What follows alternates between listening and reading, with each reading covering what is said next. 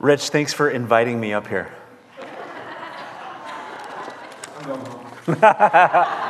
Oh man, I just kept thinking the struggle is so real. I just, as a communicator, I know I just get stuck in ruts of using the same words over and over and over again.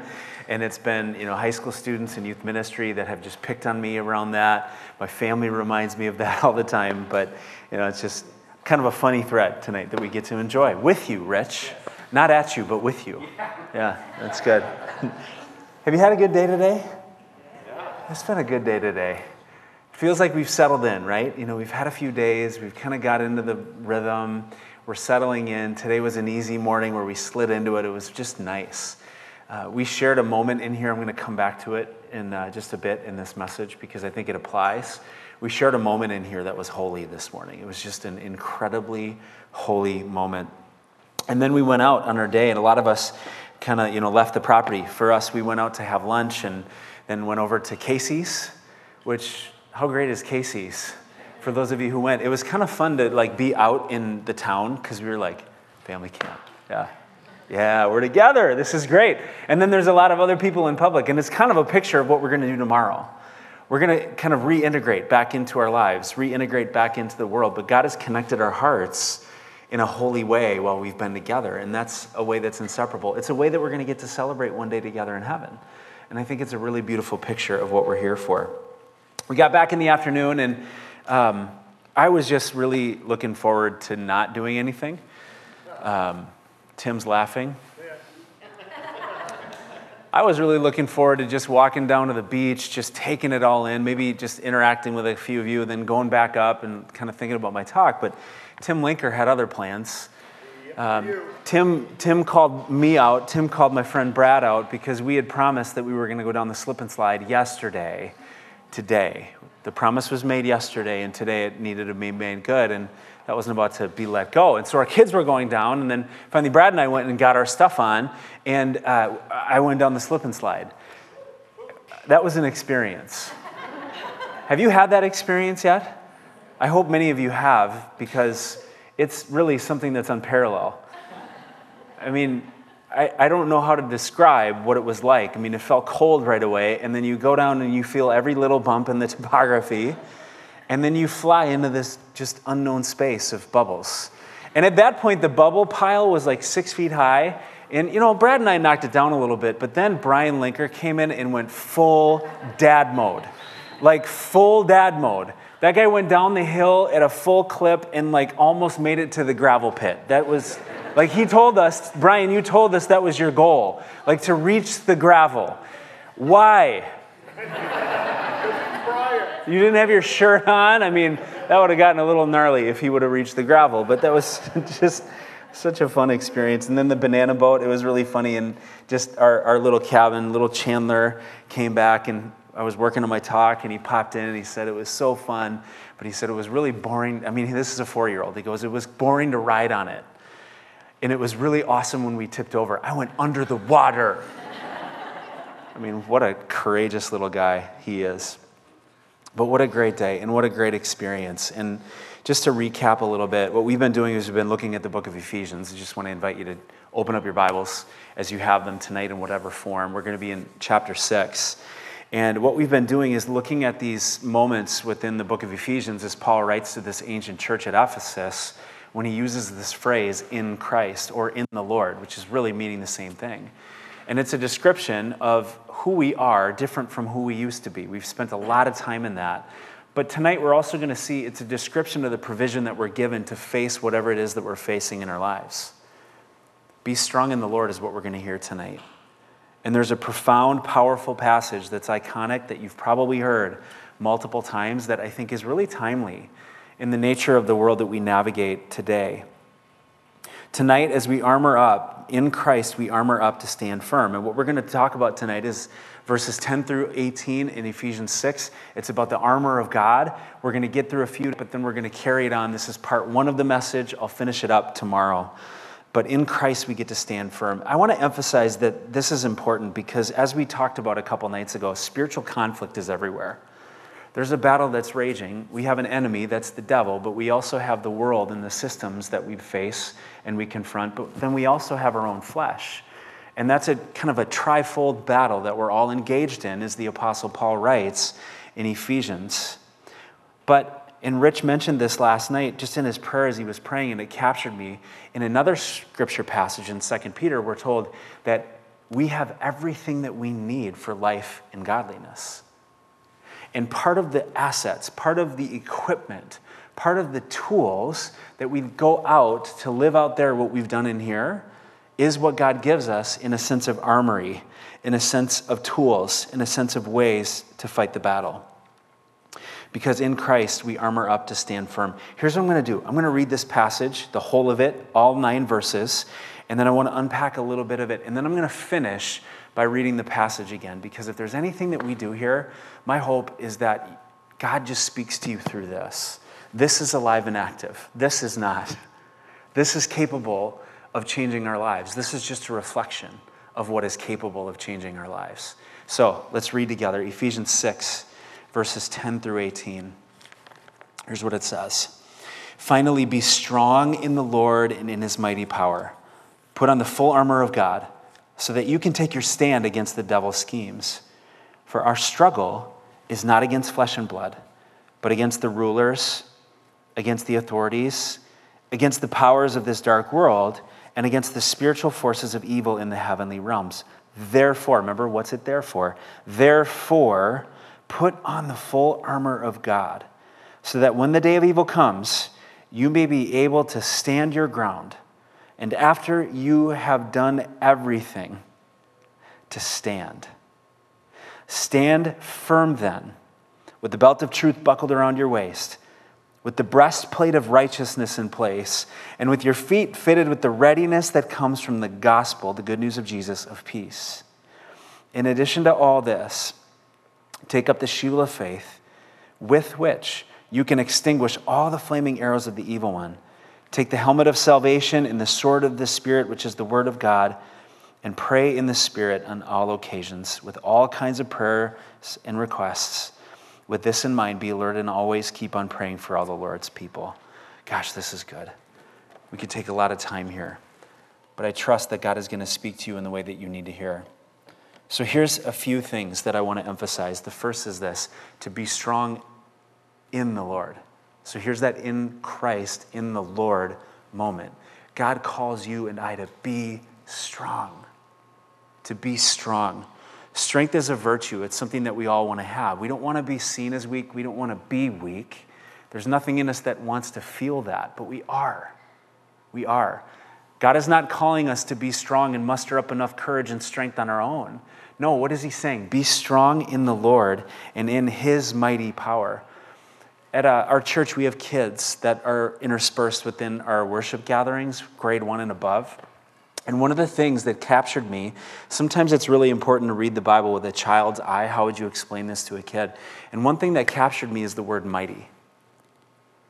And so with kids, I'd say this. It doesn't say be strong in the Lord in his kind of power, or his medium power, or his somewhat okay power.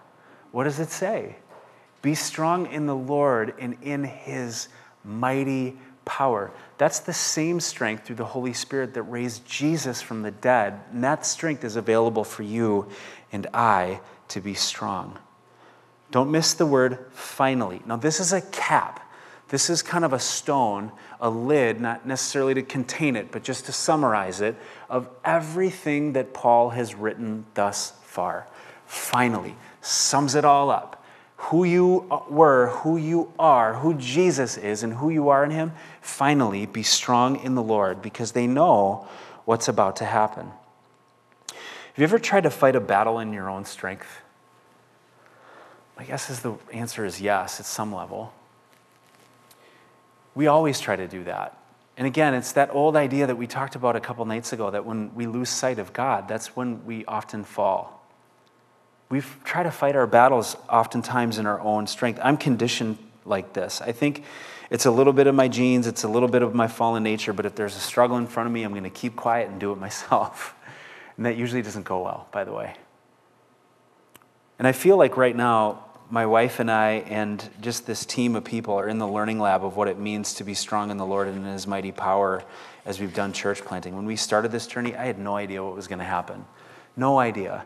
And I think the scarcity in me, just the weakness in me, the humanity in me said, I'm not strong enough. Am I going to be a good enough communicator? Am I going to be a good enough pastor? Am I going to be a good enough leader? Well, the answer actually was no. I'm not enough. And when we come to that point and we realize, no, we're not enough on our own, that's an awesome opportunity to just have the humility to be on our knees, asking for the Lord to do what only he can in our families, in our life, in our jobs, and in the battles we face. Because he's done it. And I could go on for way too long telling you story after story after story of how in the last year God has been abundantly faithful to provide. And in 25 years of Family Fest, I'm sure that a lot of you who have been alongside of this journey can say how God has been remarkably faithful over and over again to provide. The truth is we are not good enough. But what God says, my strength is made perfect in your weakness. My strength is made perfect in your weakness. So in those moments that you face of self-doubt, of enemies raging, of calling into question your very identity, we're called to remember that we can only fight the battles ahead of us through God's power alone. It's way better when we do it that way. So I just want to ask you the question, what's the battle that you face right now? Because we all do. We all have a battle that we're facing. Maybe it's really specific. Maybe it's just general friction that you have that's in front of you. And what does it look like for us to just stand strong in the strength that comes only from the Lord? You know, I think I want to go back to something that I mentioned. This morning we were given just an incredible gift to hear from Gino and from Lynn. Because we got to see strength in the Lord on display. Two people who are navigating something that is really, really, really difficult, who are standing strong and firm and holding fast, and doing so in a way that's just displaying beauty into this world. You know, I've also thought about Ephesians chapter 5 when it talks about marriage. For this reason, a husband and leave his father and mother and be united to his wife, and this is a profound mystery. And Paul writes, the mystery that we're seeing on display is the love of Jesus Christ for the church. And we just saw a profound mystery displayed before us this morning as you were communicating how God has led you through this. And we were so gifted by your example. And I just said afterwards, I could listen to the two of you speak for like hours. You should be up here, not me. Because you're on display. Strength in the Lord, fighting the battle every single day with just the provision that he's given to you. And on behalf of all of us, we love you and we thank you so much for giving us the gift of seeing your journey and just an example of what it looks like to trust Jesus. So thank you guys. We all have a battle, and we all have a battle to face with God. And Psalm 28, 7-9 says this, the Lord is my strength and my shield. My heart trusts in him, and he helps me. My heart leaps for joy, and with my song I praise him. The Lord is the strength of his people, a fortress of salvation for his anointed one. Save your people and bless your inheritance. Be their shepherd and carry them forever. What a profound truth. The Lord is my strength and my shield. We're called to be strong in the Lord. And when we're ready, when we're at a point, when we run into the brick wall of our own inadequacy, that's a perfect moment for us to say, we need your strength. So if there's nothing else that you hear from me tonight, just hear God's word say, don't be strong in yourself. Don't fight your battles on your own. Be strong in the Lord and in his mighty power that is made perfect where we are most weak and where we are most vulnerable and where we are most human. I think Paul also calls us to realize the battle that we're in, and we read it in verses 11-12. We put on the full armor so that we can take our stand against the devil's schemes. It's not against flesh and blood, but against the rulers, the authorities, against the powers of this dark world, and against the spiritual forces of evil in the heavenly realms. Our battle is against, again, as we've talked about, the world, the flesh, and the devil, and it's positioned to take from us. As we heard from Jesus, John chapter 10, verse 10, the thief has come only to steal, to kill, and destroy. But Jesus profoundly says, I have come that they may have life and have it to the full. God's answer is Jesus. And I love how he sang that song, I Speak the Name of Jesus, because there's nothing better that we can do. There's really nothing better that we can do to speak the name of Jesus over our families, over our cities, over our schools, over our kids. But another key moment that we have to recognize is who the battle belongs to. Remember David's story? David and Goliath? Oftentimes we don't examine that to realize how actually inadequate David was in and of himself. I mean, he's a boy at this point. And there's a battle that's raging in this valley between the Philistines and the Jewish people, the Jewish army. And so they go out to this river, right? And we know the story. We've heard it since felt boards were a thing. We know what happens. We know that David takes this pouch. And sometimes maybe some of you are seeing little vegetables sing songs right now as I'm explaining this story, right? But think about this. When David gets to the front line, his people, the Jewish people, are cowering in fear. And who can blame them? They've heard the voice of this giant calling out and mocking the name of God. And they know that they're doomed in their own strength. But right before David faced Goliath, here's what he said. 1 Samuel 17:47. All those gathered here will know, listen to this, that it's not by sword or it's not by spear that the Lord saves. For the battle is the Lord's. And he will give all of you into our hands. That's the profound difference maker. Because if David were out on his own, he's sunk. But he recognized something critical before he went and faced that battle. Think about your battle. It's not by sword, it's not by spear that the Lord saves. The battle is the Lord, and he will give us everything that we need. The same Spirit is true for us in the battles that we face. Psalm 27, the Lord is my light and my salvation. Whom shall I fear? The Lord is the stronghold of my life. Of whom shall I be afraid? Though an army besiege me, my heart will not fear. Though war break out against me, even then I will be confident. Now, when the battle is too big for us, when it's too big for us, and it oftentimes can be. Maybe right now the battle that you face is so beyond your own ability to wage it, and you're tired, you're weary, you're worn out. What do you do? What do you do? Well, you call upon the commander. You call the commander. It's interesting. Think about it this way. In ancient times, a warrior guarding a castle wall, or in modern days, a soldier tasked with watch at a combat outpost by himself or herself, if they were to see an overwhelming force of the enemy approach that position that they were in, that person would not get out of that tower by themselves and think that they were going to take it on by just one person. What would they do? They would call their commander. They would call up the chain, because up the chain are all the resources that are available right now in order to face that battle.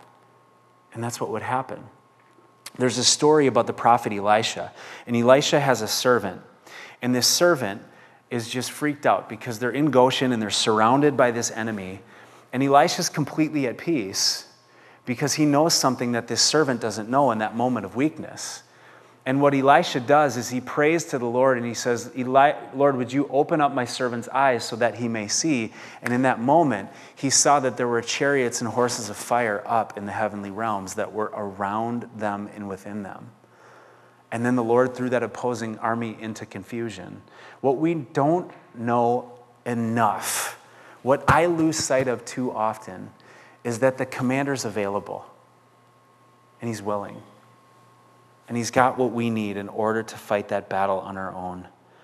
I think the third thing that we have to realize about the battles that we're in is that there's already victory. We stand in the midst of victory that's already been had. Jesus in John 16:33, I have told you these things so that in me you have peace. And he says this, in the world you will have trouble, but take heart, I have overcome the world. It's already done. Sometimes theologians and pastors try to explain this with a metaphor. Now, my grandfather was a World War II fighter pilot, and so as a result of just him taking me under his wing, like bringing me to air shows, teaching me about that era, I kind of took on this liking to World War II history. And oftentimes, to explain the victory that's ours, theologians will point to the Battle of Normandy as an example of what it means that we already have victory, because historians point back to that moment in history when that invasion was successful and there was a beachhead, that was actually when the war was decided. Now, there was still 9 months of havoc, of lives lost, of a battle that still needed to be faced, but the victory was already secure and it was done. And the same is true for us. It's already, but it's not yet. We stand in the victory of Jesus over the forces of evil, over our own sin, and over everything that would cause us to feel vulnerable and overwhelmed. The battle is his. He's already won. And now, as we stand in it, the truth is we get to as well. Now, it says as we go on, therefore, put on the full armor of God so that when the day of evil comes, you may be able to stand your ground, and after you've done everything, to stand. Standing is a big metaphor there. What does that mean? It means to resist. It means to stand firm. It means to stay planted. It means to stay rooted in the truth of what we've just heard. And here's the great part. We're given tools in order to do that. They're spiritual tools. I want you to think about a tool belt. When you go and do some work, you might have a tool belt. I kind of wish I had a tool belt. Tool belts are kind of cool. You know, we were working on this fence at this church that we're going to start a new gathering at, and the guy who was leading the crew, I knew the moment was real when that guy went out to his truck, got his tool belt, strapped it up. He's like, all right, let's go. That fence was getting fixed. I felt something happen in that moment that like he had the tools that he needed. This is our spiritual tool belt of things that we use in order to fight the battles that are around us. I want to just share a few tonight, and then I want to walk through a few tomorrow. But I also want to ask you just the question as we open this up. Which one of these do you feel like is most applicable to you, that you want to ask for God's help with the most? Here's the first. Ephesians 6:14. Here's what it says. Stand firm then with the belt of truth buckled around your waist. Now, I think this demands some explanation, because this isn't like the belt that I have on, which is for golf. I don't know why, like the only belt that I'm wearing right now is my golf belt. And I don't actually know why now, I just share that with you. But there's belts that we think about. This was different. The belt of a warrior was used to prepare before the battle began. Just a little history, if you'd humor me. Back in the days of the ancient Near East, both men and women wore flowing tunics. And around the tunic, they would wear a belt or a girdle. And now, while those tunics were comfortable and breezy, the hem of the tunic would get in the way when a man was fighting or performing hard labor. So when ancient Hebrew men had to battle the Philistines, as we just heard about, what they would do is they would lift up, they would kind of bunch up the hem of their tunic and wrap it around the belt, so that essentially what they were working with was more a pair of shorts to make them more agile than it would before. And what it means is preparing ourselves by wrapping in the truth. So taking ourselves before we go and fight the battle, the belt of truth is wrapping our hearts and our whole life in the truth. We see this happen actually in the life of Jesus. Jesus was baptized, but then he was tempted. He goes out to the wilderness, and Satan comes to him. He's hungry, and he just tempts him. If you are who you say that you are, turn those stones into bread. What does Jesus do? What weapon does he fight with? The truth, the word of God. And he fights Satan with the words. It is written, man shall not live on bread alone. And then he does that too. We're given a model of what that means. The belt of truth is what we wrap ourselves up with, and it's the word of God. It's Jesus himself, and it's the truth that we read about in his scriptures. Without it, we're vulnerable. Let me give you an example. I've been coaching my son's football team pretty much since he was wearing flags, and now he's going into a 7th grade football season. It starts in 2 days. Here we go. Practice every night. It's going to be awesome. But last year when I was coaching the team, I noticed something about one of the kids. I'm more of a defensive-minded coach, and I was kind of standing back, helping the kids to figure out. We're past the point of kids like doing somersaults and like gymnastics when they're like wearing their football gear. Now they're starting to get dialed in. But this one individual, I found a particular difficult time trying to keep him focused. And we were ready to do a scrimmage, and the scrimmage was on, and it was getting a little heated because some of these kids in 6th grade are actually strong enough to push a full-grown adult back 5 yards in a blocking drill. So I'm a little nervous, like, what's going to happen? I look at this kid who's playing linebacker, and his pants are around his ankles. And it was first, the few thoughts I thought, that's hilarious. Because, I mean, it's still, like, you can't take a kid out of 3rd grade, right? Like, there it is right there. First thought I had was, that's funny. Second thought I had was, why are his pants around his ankles? But then the third thought I had is panic, because if a tackle came out and hit him, he's done for. He's got no defense because he's caught vulnerable. What did Cooper do that night? He forgot his belt. He forgot his belt. His pants were way too big to begin with, but he's got no belt. And so he's lost in a vulnerable position. And it's kind of a funny example, but right now, if we drift from the truth, we are left vulnerable as the attack comes. And the best thing that we can do is to soak ourselves in the word of truth, in the word of God. And last night, someone mentioned to me that just as a result of how God has spoken to them in the midst of these times, that, man, they're going to go back and read the whole book of Ephesians. And I thought, if there's, I mean, that's great. That's it. If there's nothing else that happens in these times, other than like going back to the Word of God and reading it over and over again, then I think this has been a fruitful time together. That's what we need to do. Second piece of armor that we get to fight with, that God gives us, is the breastplate of righteousness with this in place. What does that mean?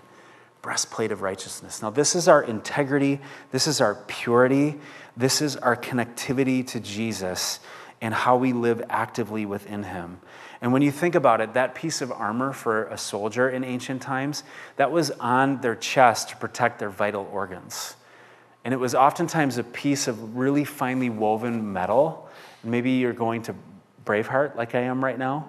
And when you think about that gear, it was a piece of finely woven together metal chain that was used to cover a soldier's vital organs. And in battle, an enemy would look at a soldier's breastplate and look for vulnerabilities, look for weaknesses, because those weaknesses could be exploited in order to win the victory over their enemy. And for a follower of Jesus, when we drift, we can allow some cracks in our armor. When we sin, which we do, that creates a crack, a vulnerability, a place for the enemy to get in, a door that gets cracked in the simplest of ways.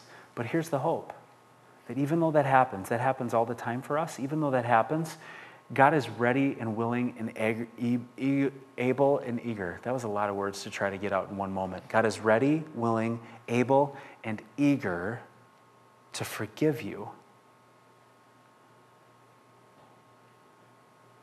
to wipe the slate clean, and to patch that armor back up again so that you can be even stronger than you were before. It's interesting, when bones break and they're set right and they've got time to heal, oftentimes they're stronger than they were before that break. And that's the metaphor, that's the picture. We're not righteous on our own. 2 Corinthians 5:21 says this: God made him who had no sin to be sin for us, so that in him we might become the righteousness of God. The righteousness is not our own. It's the righteousness of Christ. And when we step out of it, when we create and allow for the creation of a crack in our armor, step back in. Lord, I'm sorry for saying that. I'm sorry for doing that. I'm sorry for opening that up. I just want you to repair me, forgive me, and put me back together. And he does. Third piece of armor that we're given, and again, just be listening to God right now. What do you feel like you need to lean into most?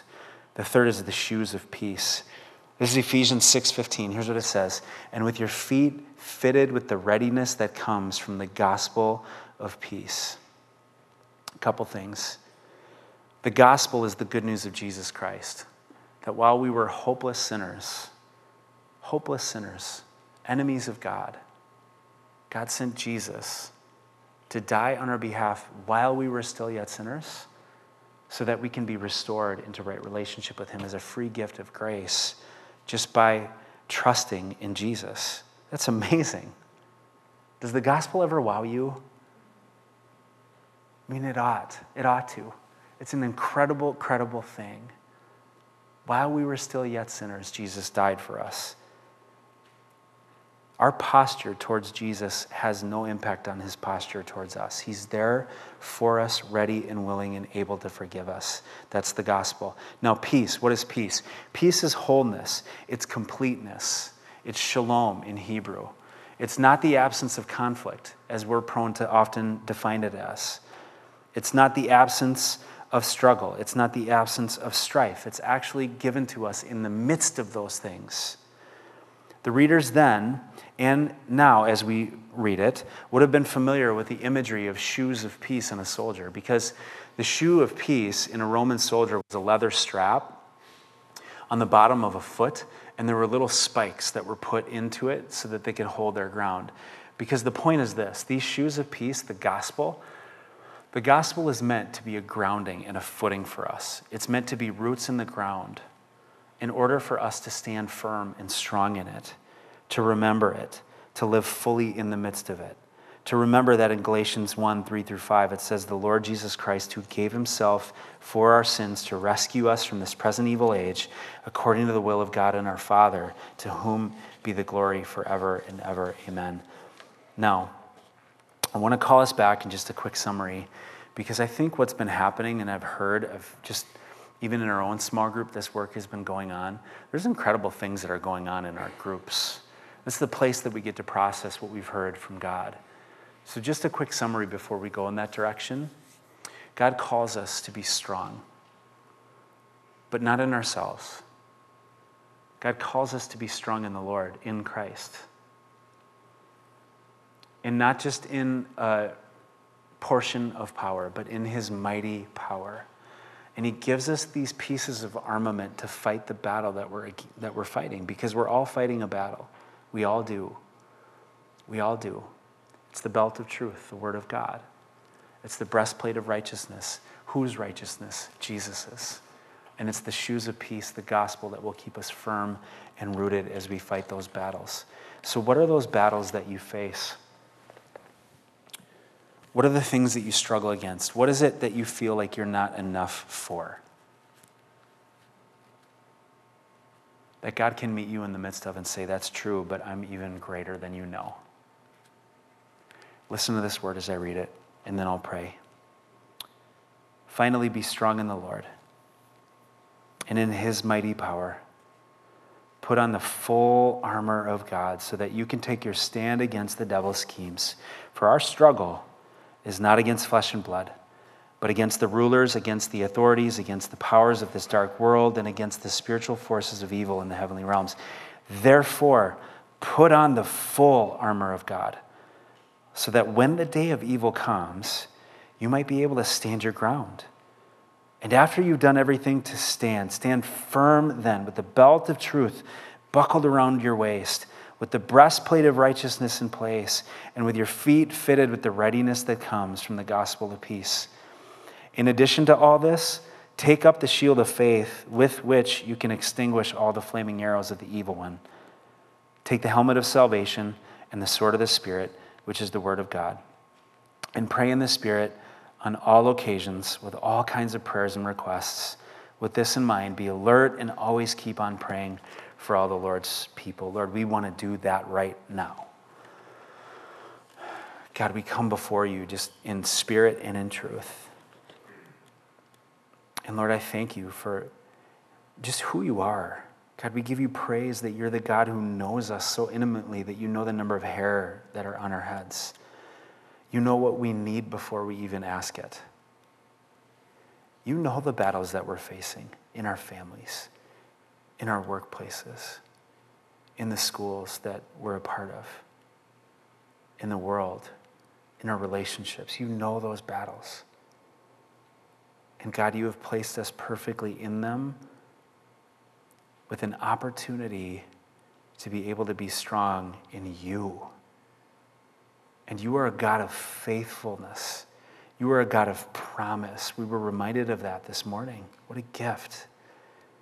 And you are giving us everything that we need in every moment, even when it feels the most bleak and dark, to be able to stand firm in you and you alone.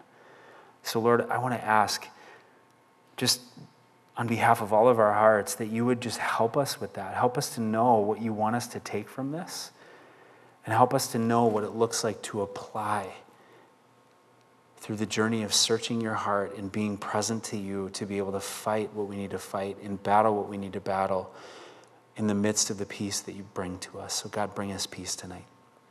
In our groups, Lord, help us to open up to you, to each other. And God, in a way that only you can, just use your church, use the people, use the community that you've given to us as a part of the tools that you give us to fight those battles, in order to shoulder that with us. And would you just provide us wisdom as well? Lord, we're grateful to be in your presence. Thank you, Jesus, for being here. And thank you for your faithfulness. And we pray for your provision yet again tonight, in Jesus' name. And everybody said, amen. Amen.